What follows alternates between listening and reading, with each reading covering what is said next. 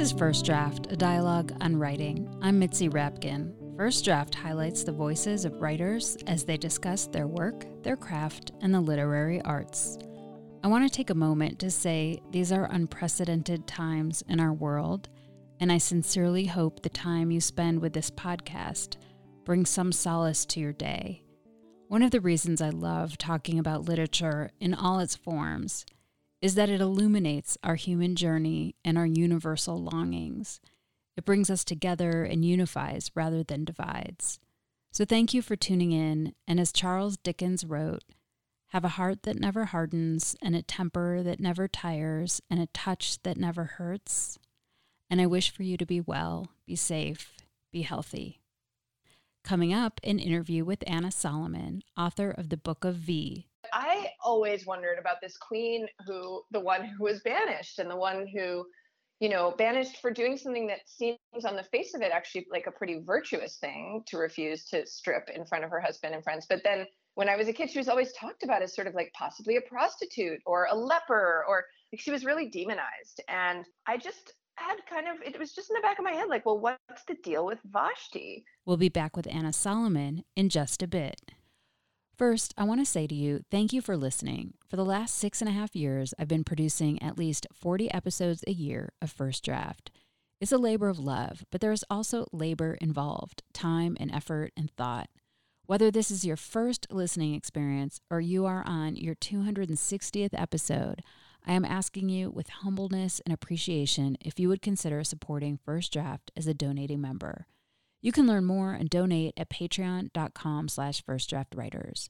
That's patreon.com/firstdraftwriters. Your support helps keep conversations like the one you are about to hear going. As our society is changing to independent folks like me producing rich content and meaningful content like that in First Draft, I think we are evolving the model to widely expand the diversity of voices available for the public to tune into. But it takes money, time, equipment, and a lot of heart and sweat to make this content happen.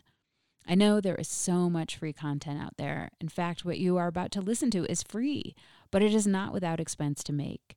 As a thank you for joining the First Draft community, I offer my patrons a lot of extras, the best being ad-free and pitch-free episodes. As a thank you for your patronage, I get you to the interview faster because you'll get your own dedicated feed without this ask. Starting at just $6 a month, you will receive extras from the shows, including cuts from the interviews that didn't make it into the final episode, writing tips from featured authors, books, and a monthly newsletter. I'm also so grateful I often send extra goodies to my patrons. Please beat the odds of having to listen to this 7 times before you join the First Draft community. Go to patreon.com/firstdraftwriters. You can donate any amount, and you know it will go to the continuation of these conversations focused on literary craft, content, and practice. I know that right now it's unlikely you are in front of a computer, so I'd like to suggest adding a little reminder for yourself for when you get home to contribute to First Draft. Make a note on your phone, an ink mark on your hand, scribble on a piece of paper, something along the lines of First Draft, reminder, membership matters. Again, patreon.com/firstdraftwriters. You can find out more about the show at firstdraftwriters.com, and please stay tuned. At the end of this episode, I'll offer recommendations on similar episodes you can dig into. And please rate the show on iTunes and tell your friends to subscribe. Thank you so much. My guest today is Anna Solomon, who writes fiction and nonfiction. Her novels include The Little Bride, Leaving Lucy Pear, and The Book of V. Solomon's short fiction, essays, and reviews have appeared in the New York Times Magazine, One Story, Tablet, Plowshares, and elsewhere. She teaches creative writing at Barnard College in Warren Wilson's MFA program. Her new novel, The Book of V, intertwines 3 stories of women living at different times but facing the same challenges of expressing their voices, their sexuality, and their personal power against the backdrops of patriarchal societies, from biblical times to present day. The 3 women are Persian peasant turned Queen Esther, who is featured in the Old Testament, Vivian, the wife of a senator living in D.C. in the 1970s, and Lily, who struggles with her marriage and children in 2016 Brooklyn. As the novel progresses, the reader learns of both the thematic and tangible ways the characters are connected and the timeless nature of their struggles and triumphs. We began the discussion with Anna Solomon sharing how she alighted on the story after she finished her second novel and how the questions that propelled the Book of V had been with her for some time.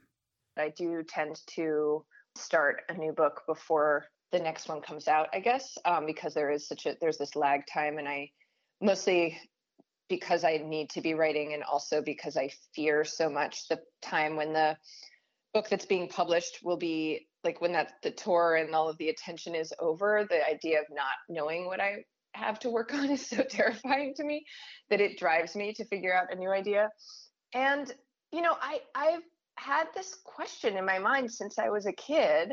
I'm Jewish, and I grew up celebrating Purim, which is this bizarre kind of burlesque holiday about a king and queen, and the queen gets banished because she refuses to parade naked in front of the king and his friends. And then she's banished, and then this new queen is brought in, who's Esther, who's the hero, of course, and she's the Jewish one. And the whole story is meant to be like a feel-good story for the Jewish people, and these things happen that could never happen, like a Jewish girl becomes queen and then saves her people from genocide, et cetera, et cetera.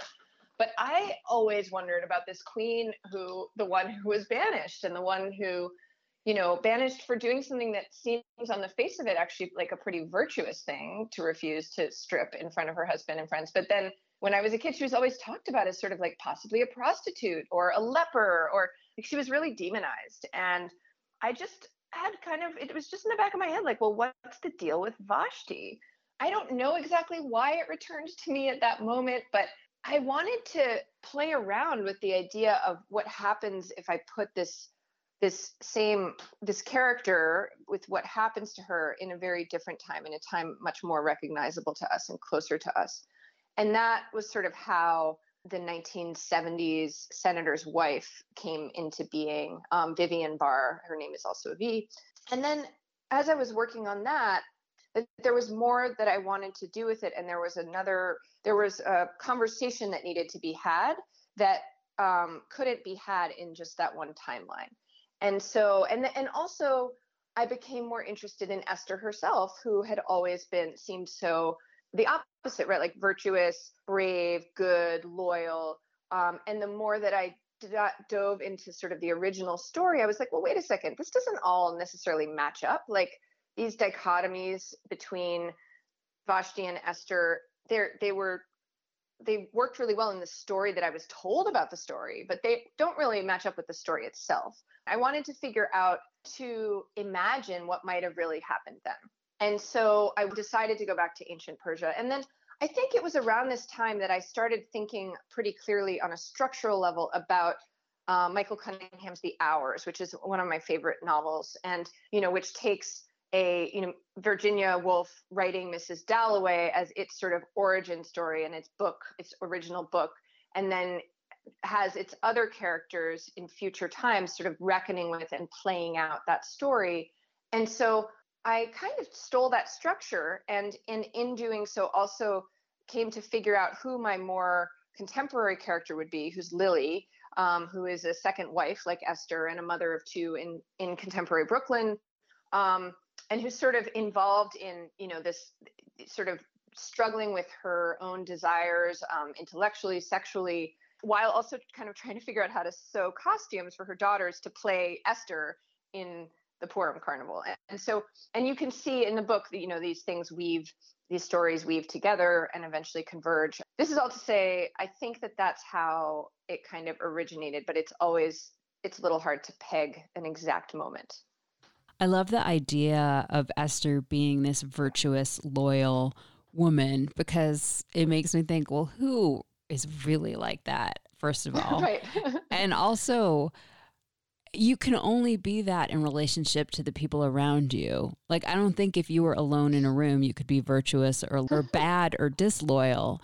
So some of it to me comes back to the sense of control or acquiescence or stubbornness or protest that these women, Vashti and Esther, made to basically the men in their lives.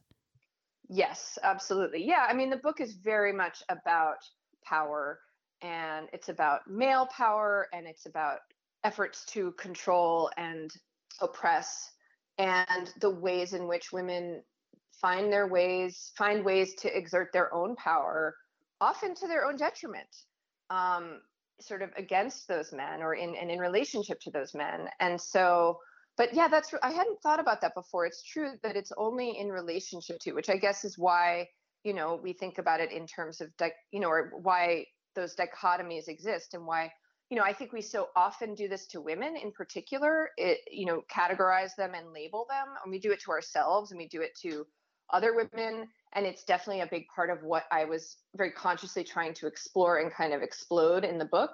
And there's a line toward the end, like, the type of woman you imagine yourself becoming does not exist. And I feel like that was very much a driving sort of thread through the book for me, that, everything we've been told is only because of someone's agenda, right? Everything we've been told about Vashti and told to believe about her and told about Esther is because of someone's agenda. And yeah, once you actually like look at the text of the book of Esther, Esther's a concubine in a harem, right? I mean, that's actually like what she is in the book. And as you structure the book into three parts also, so you have these different triads of exile, wandering, and reinvention. And was this something that you laid out in the beginning that made maybe the writing easier because you knew you had these sort of thematic chunks to write toward? Yes, I did. It did. And I don't know, I don't think I had those parts clearly laid out at the very beginning, but at some point, fairly early on, I realized that I needed another layer of arc to hold things together. Like you're saying, both, for the reader and also for myself. And, it did, those titles, right? Exile, wandering, and reinvention are in a lot of ways very biblical, right? In very obvious ways. And until we get to reinvention in a way, which was sort of, I think, something I discovered as I went, that's where I guess the biblical version would be return. And I, made the choice not to have that be where the characters were going. I wanted the idea of if not transformation, then a sort of reinvention and a new becoming of oneself.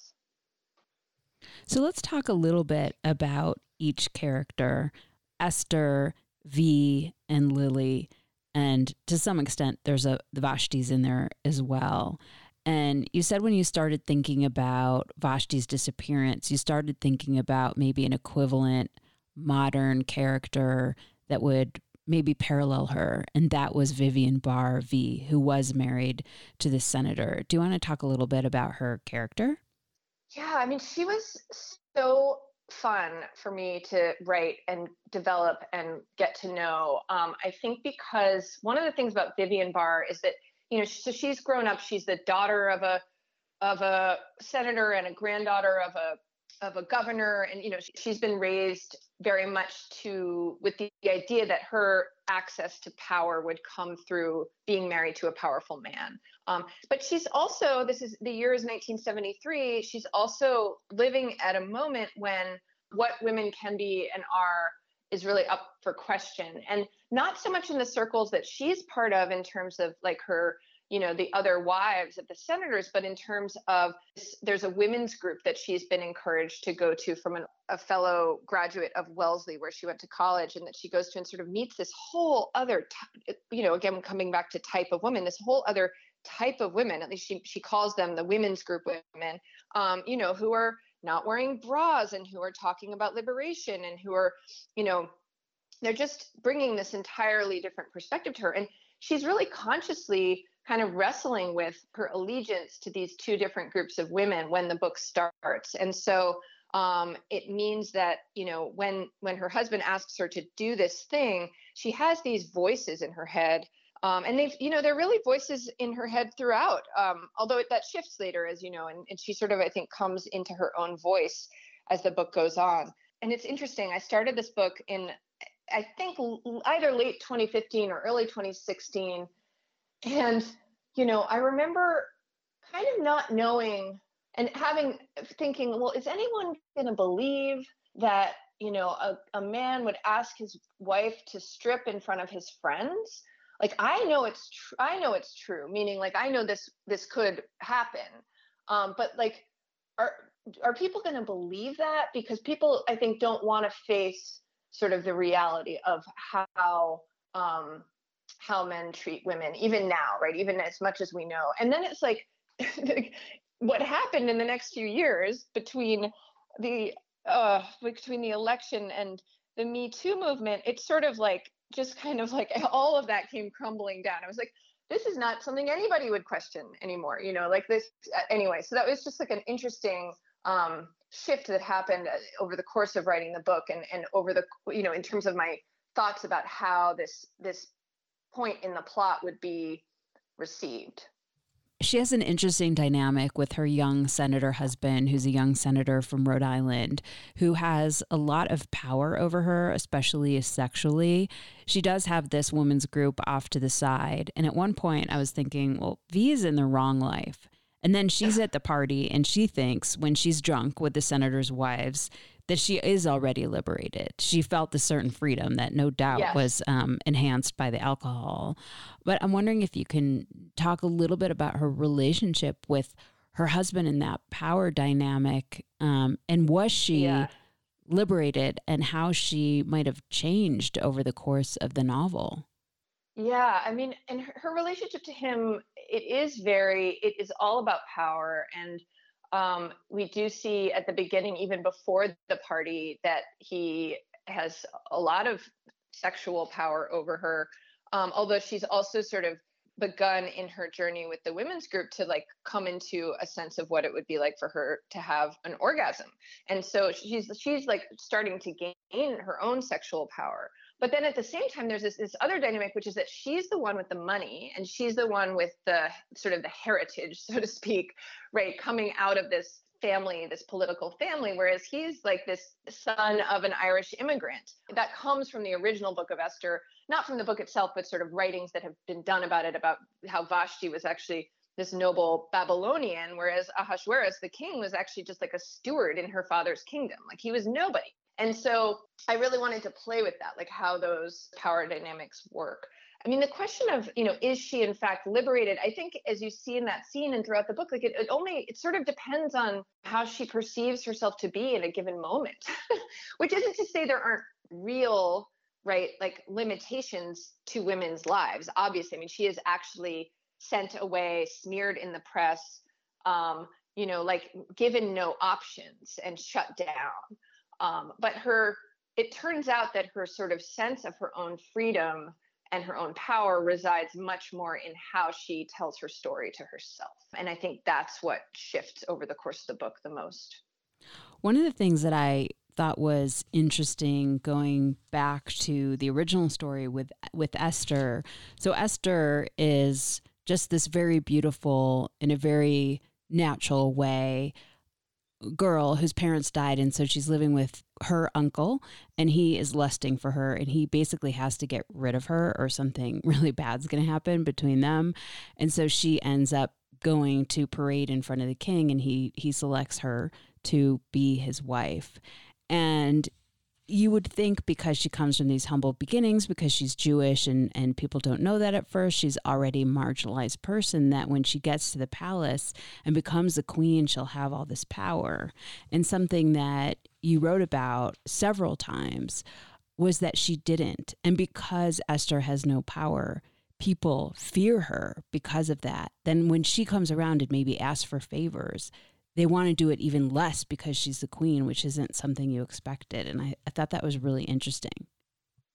Yeah. I mean, and again, that dynamic was one that evolved, as I wrote the book, as I read and researched and just thought and kind of imagined about this time period, and about, all these assumptions that I grew up with about what it would mean to be Queen Esther, or a queen at all. And then when you start to sort of really dive into, well, what would it have been like to be in a king's court with however many wives he has, and the authority to choose at will. And you see it, I mean, in the Book of Esther itself, it's like she she fears for her life just in going to talk to him. Again, it was interesting. It's one of those things that it was like, oh, wait, the story I was told about her doesn't match up with the story. Because if she, of course, she winds up being really brave and then everything works out and he doesn't do anything bad to her. But that's because, it's a story that was written to create this holiday that Jews could like celebrate and get drunk and laugh. And it's really a carnival holiday, meaning everything gets turned upside down from how it actually is, which is that actually like she wouldn't have been the queen at all. And if she were, he probably would have killed her if she came to talk to him without his permission. So it was sort of like continuing to dig deeper and deeper into the story itself, into the writings about the story, and then also just into my creation of the world as I imagined it to be.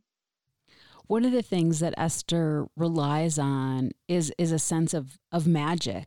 The magical elements in ancient Persia were something that originally kind of came as a surprise to me.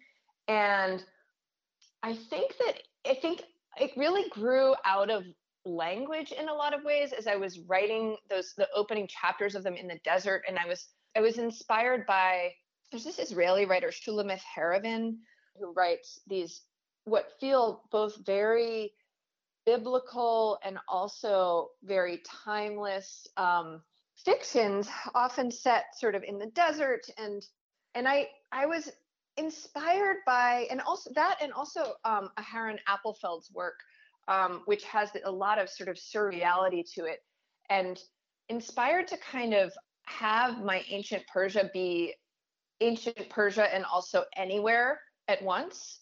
I definitely was not interested in trying to recreate ancient Persia in a way that would claim to my reader to be sort of accurate, because the more that I learned about it, the more I learned that like people just have no idea, especially like almost everything. What's interesting when you start to research ancient Persia, and like Jews in ancient Persia in particular, almost all of what comes up leads you back to the Book of Esther. And so it's like the assumptions that everybody makes about how it would have been for Jews in ancient Persia all come from this book of fiction. I mean, obviously there are people who don't feel that way, right? Like there are people who read it very much as history. So it gave me this freedom, and then I kind of ran with it. And I think in the very opening chapter, as I was playing with this narrative voice and creating this camp of Jews outside the palace wall and giving myself that freedom to imagine it, since we really had no idea, there was this goblin that showed up with this coin, which, as you know from having read the book,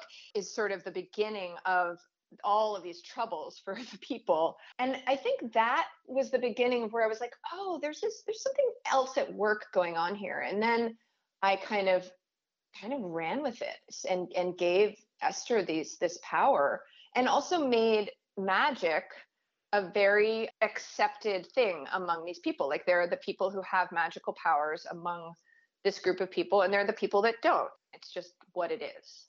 There was a line in there, I think it said something about turning into a man before death, that for Esther, in order to give birth to yourself again. Yeah, so there was this great exhibit at the Brooklyn Museum.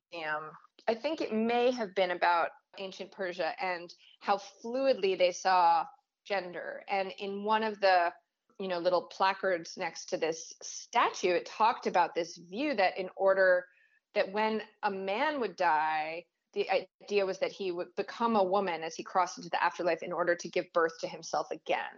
And I was just like, wow. And so I played with that because, in this harem that Esther's in, she meets all these other girls, all these other virgins, supposedly from all over.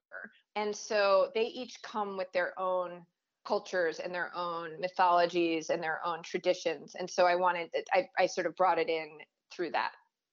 And so then Esther ties back to Lily in several ways. Lily's obsessed with the Purim and dressing and making sure her kids have the right costume to be Esther, but they're also both second wives. And I'm wondering if you could talk a little bit about Lily and her plight. She's in Brooklyn in about 2016.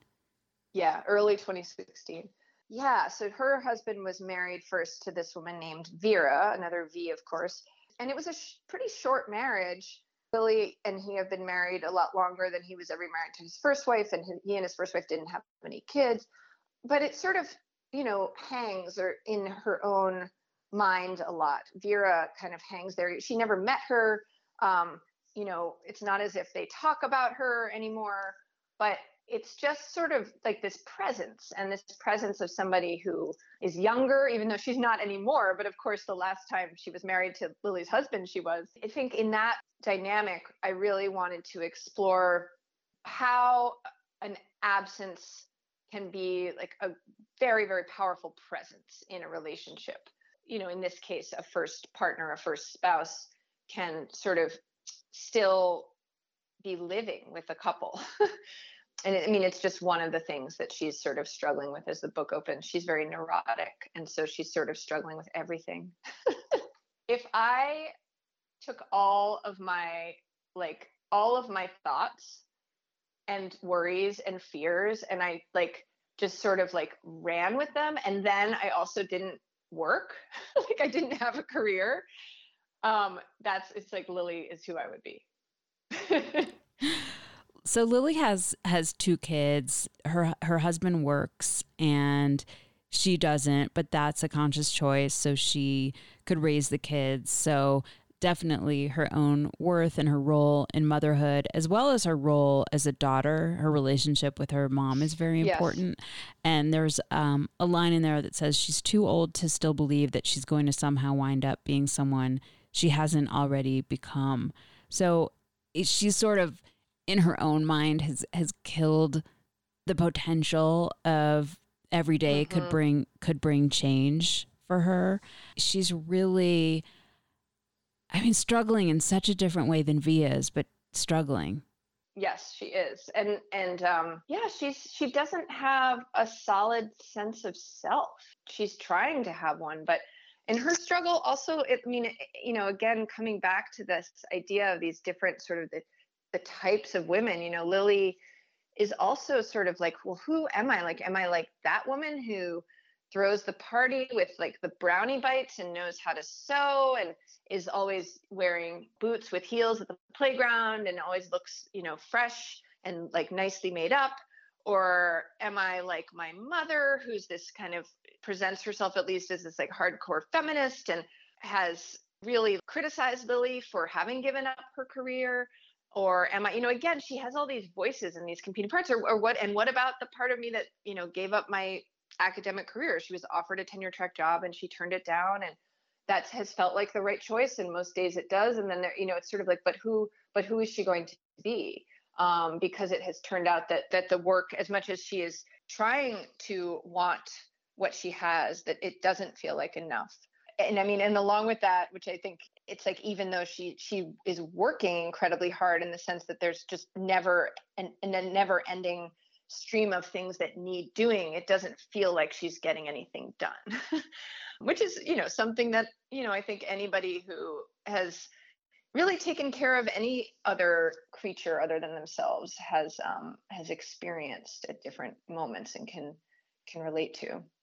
I would say she has a good relationship with Adam, her husband. She is kind of obsessed with the first wife, but they have a nice relationship. But she still kind of has this fantasy world that can be actualized to some degree because she has this man who's more rough and tough and rugged in Brooklyn, who's actually a fisherman.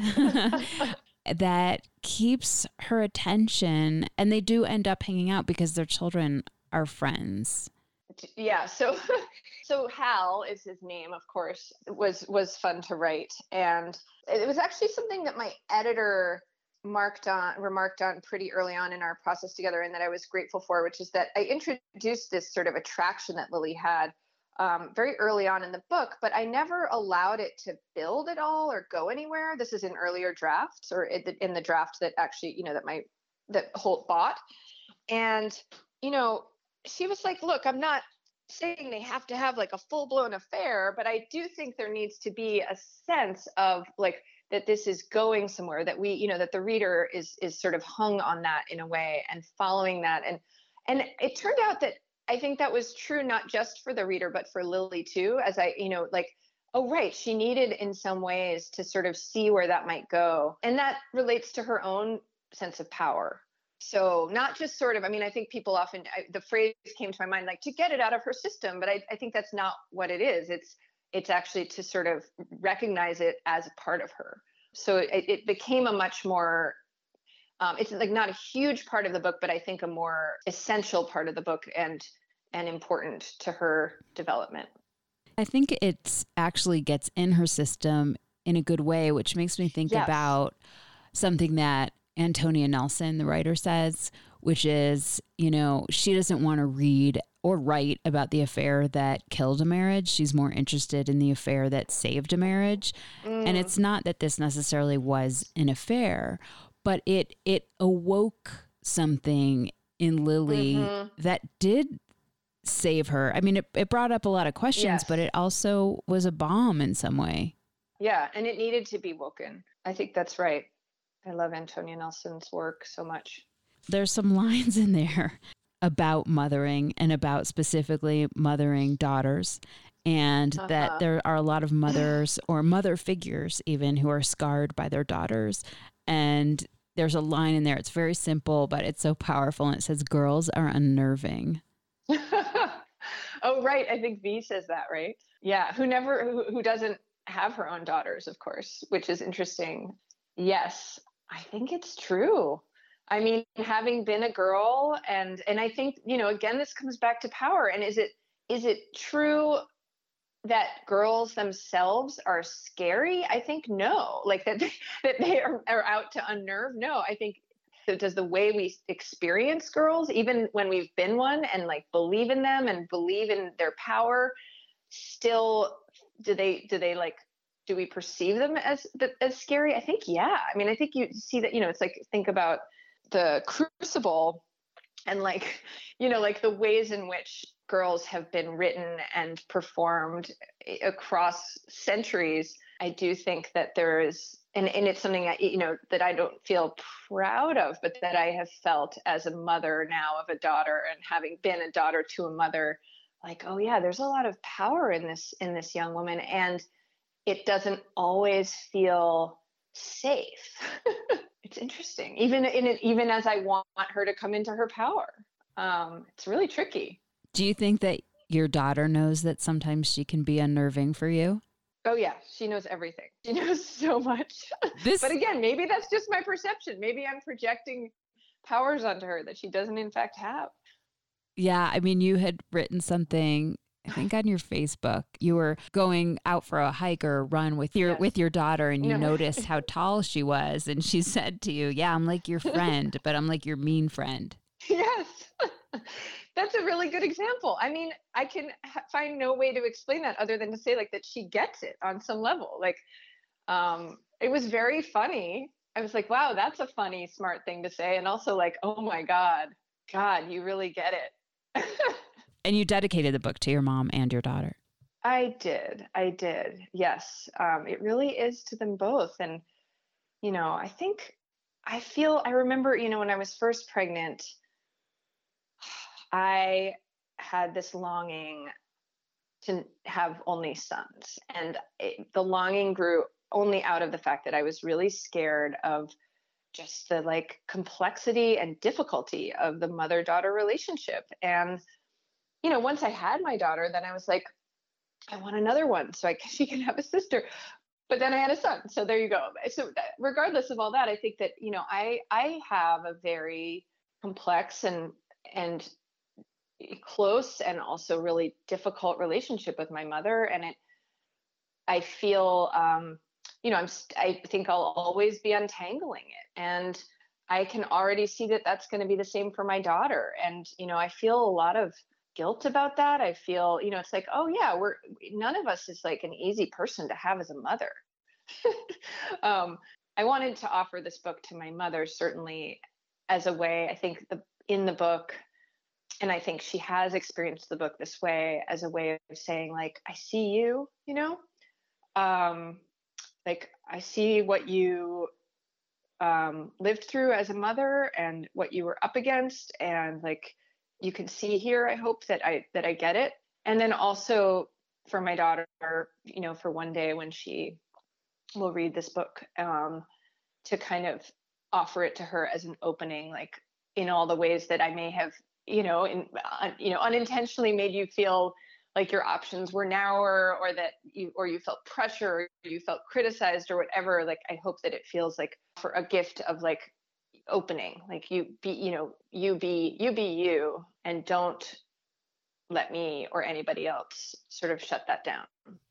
Well, one of the things I walked away with at the end, and I wrote this as a note, the stories people need versus the truth. And that, I think, comes out a lot with these stories, and definitely beginning with Esther. Absolutely. Yeah. And I mean, that was one of like the kind of really fun revelations that I had early on in my research. And, to just be clear, I'm completely unknowledgeable basically about like the Bible and the Torah. And like, I know the very, very basics. So, and I had never done a deep dive into like reading commentary and Talmud and all of these different things. And one of the things that was very exciting to me was to kind of discover ways of thinking about these texts as, not as like, well, this is what actually happened, but like, oh, right, this is a work of fiction. It was created, and it was created for a reason. And most people agree that this book, the Book of Esther, was written to create a holiday.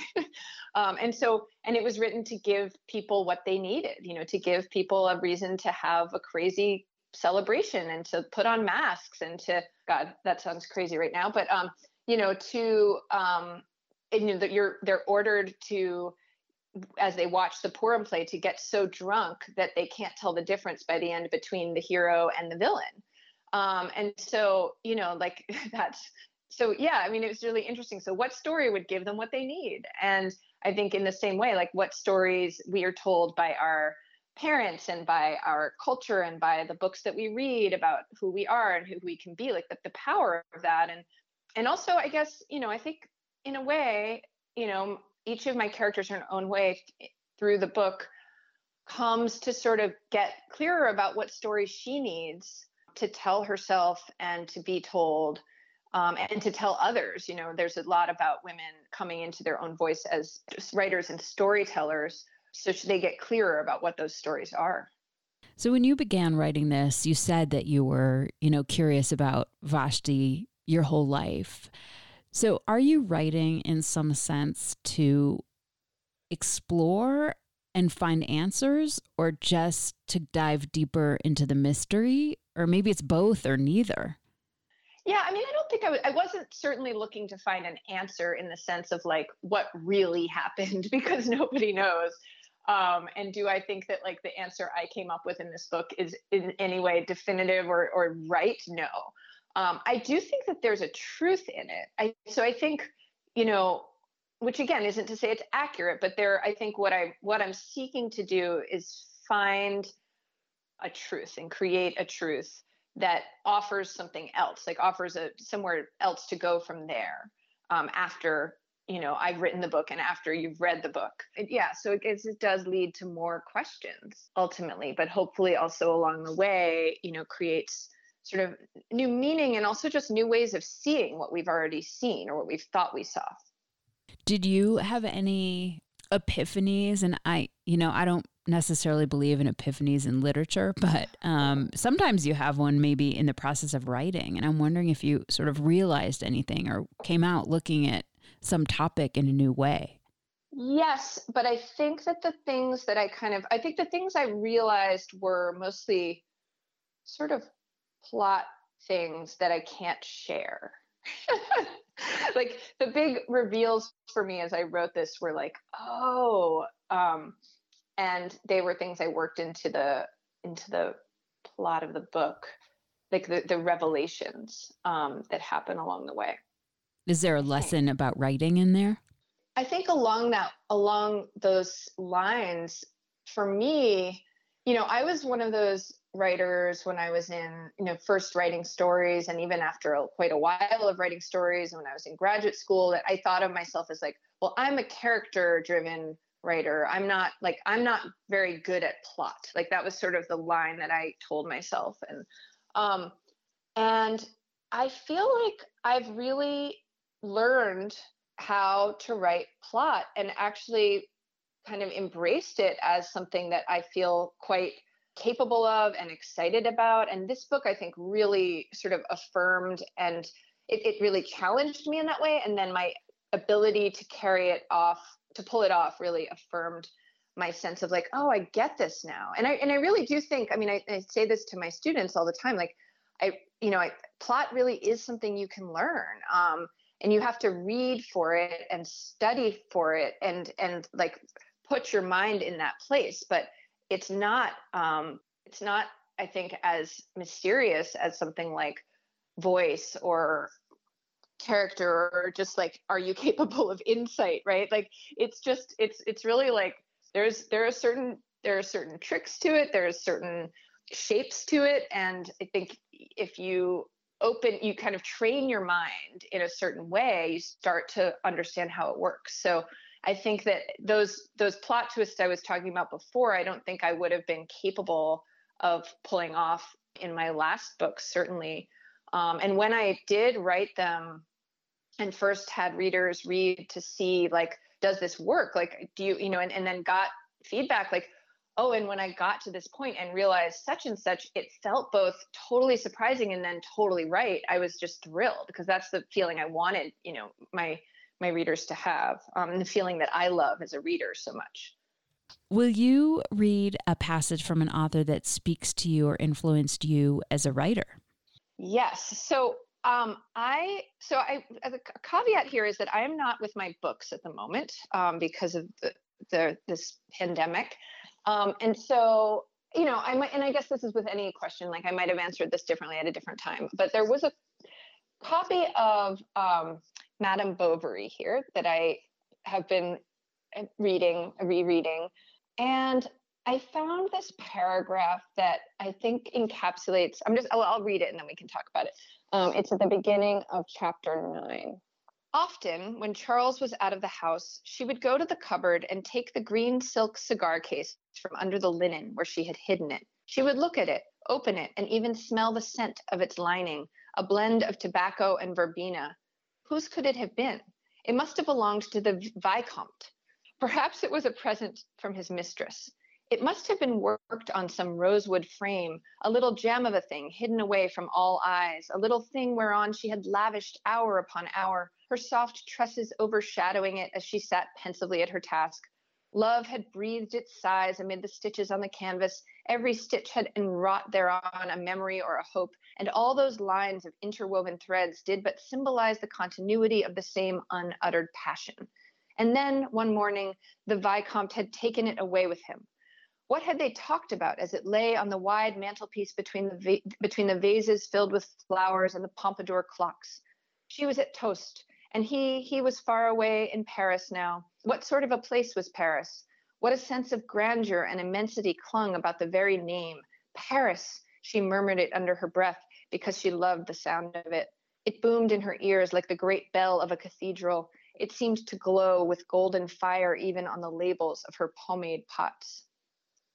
I love this passage so much because of the way that, we see Flaubert take this object, right? Like this simple object, and just blow it up and create so many layers to it. And in doing so, reveal his character so fully.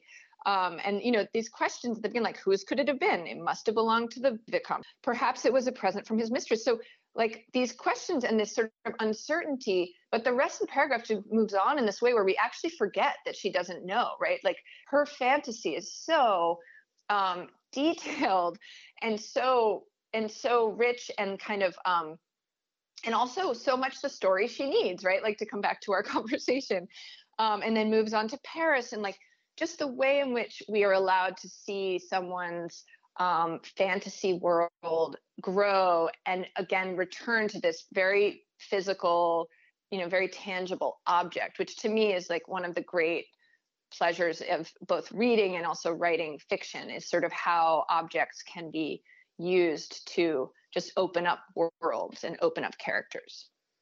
Can you read something you wrote? Maybe it was tricky or hard or changed a lot from the first draft.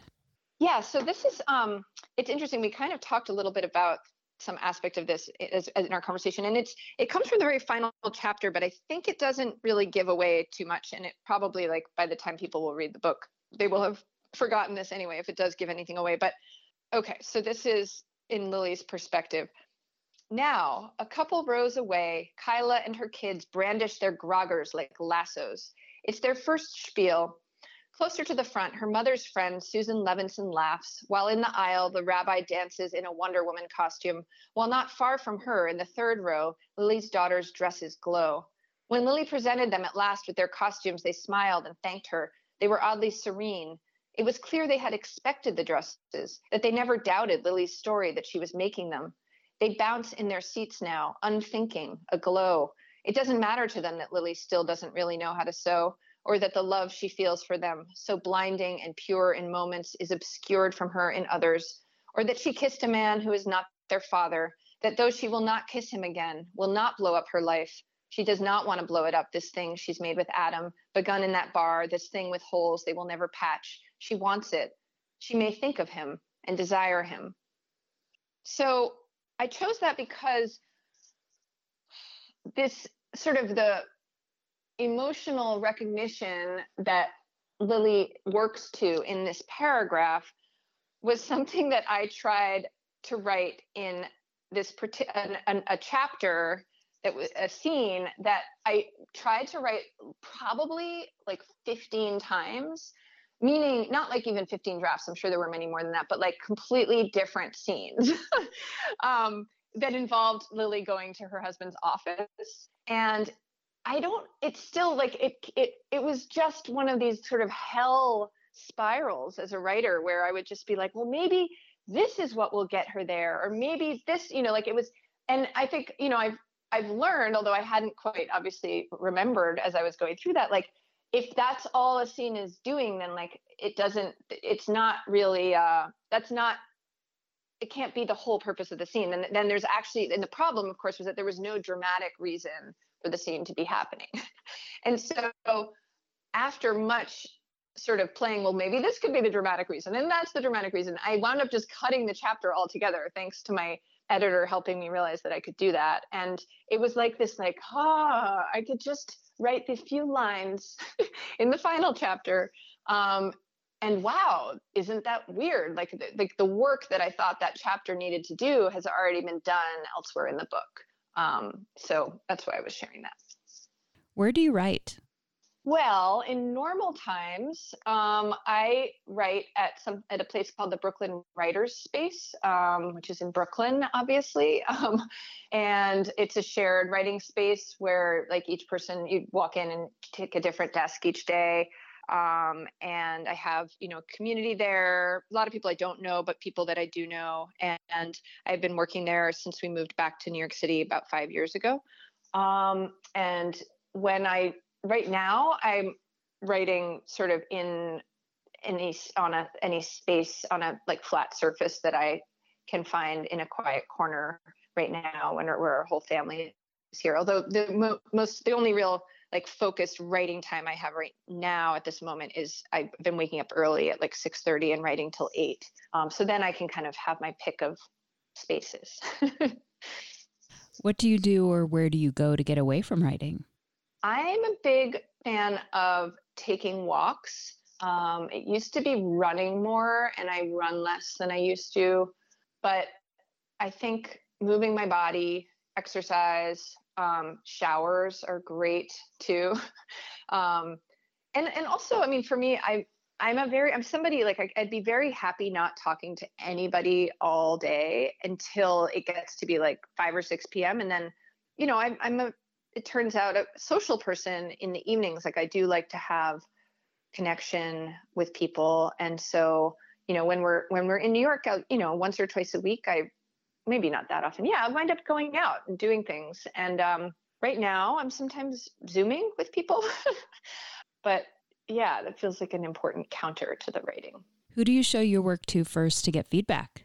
It sort of depends on the project and where I'm at with it, but I have a very small group they're not a group unto themselves, but I have a small sort of collection of friends. And one is my sister, one is my agent, a collection that's of people that I have met over many, many years who are kind enough to read drafts for me and are willing to read at different points in the process.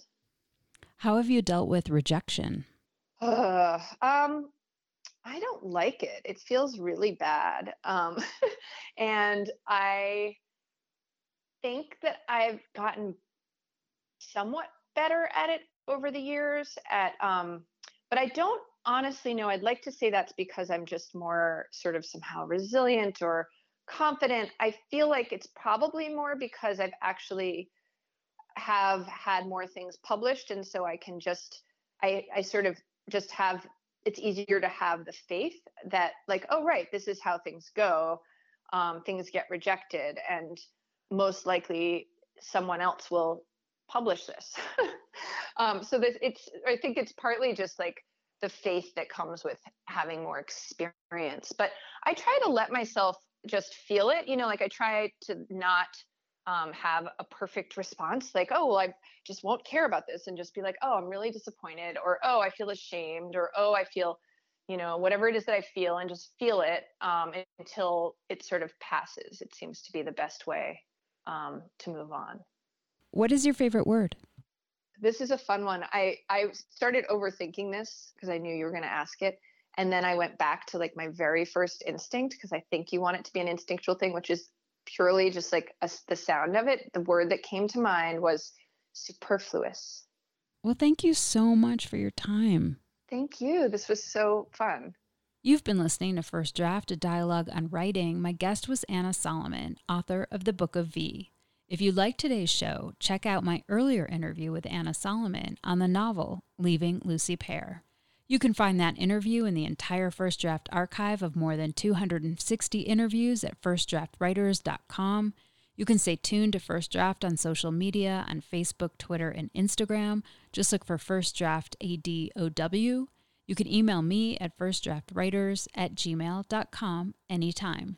Remember, there are plenty of extras for becoming a member and donating to First Draft, including access to pitch-free, ad-free content, as well as cuts from the interviews that didn't make it into the final show, writing tips from my guests, books, and more. Some clips from this month's interviews that patrons will receive as extras include an additional 25 minutes collectively of interviews with Carolyn Forche, Anna Solomon, and Anne Napolitano, and writing tips from some of these same authors. The first tier of support is just $6 a month, so please go to www.patreon.com/firstdraftwriters. Coming up in the next few months on First Draft, interviews with Sue Monk Kidd, Vanessa Hua, Anne Enright, Mary South, Tara Shea Nesbitt, and Lori Gottlieb.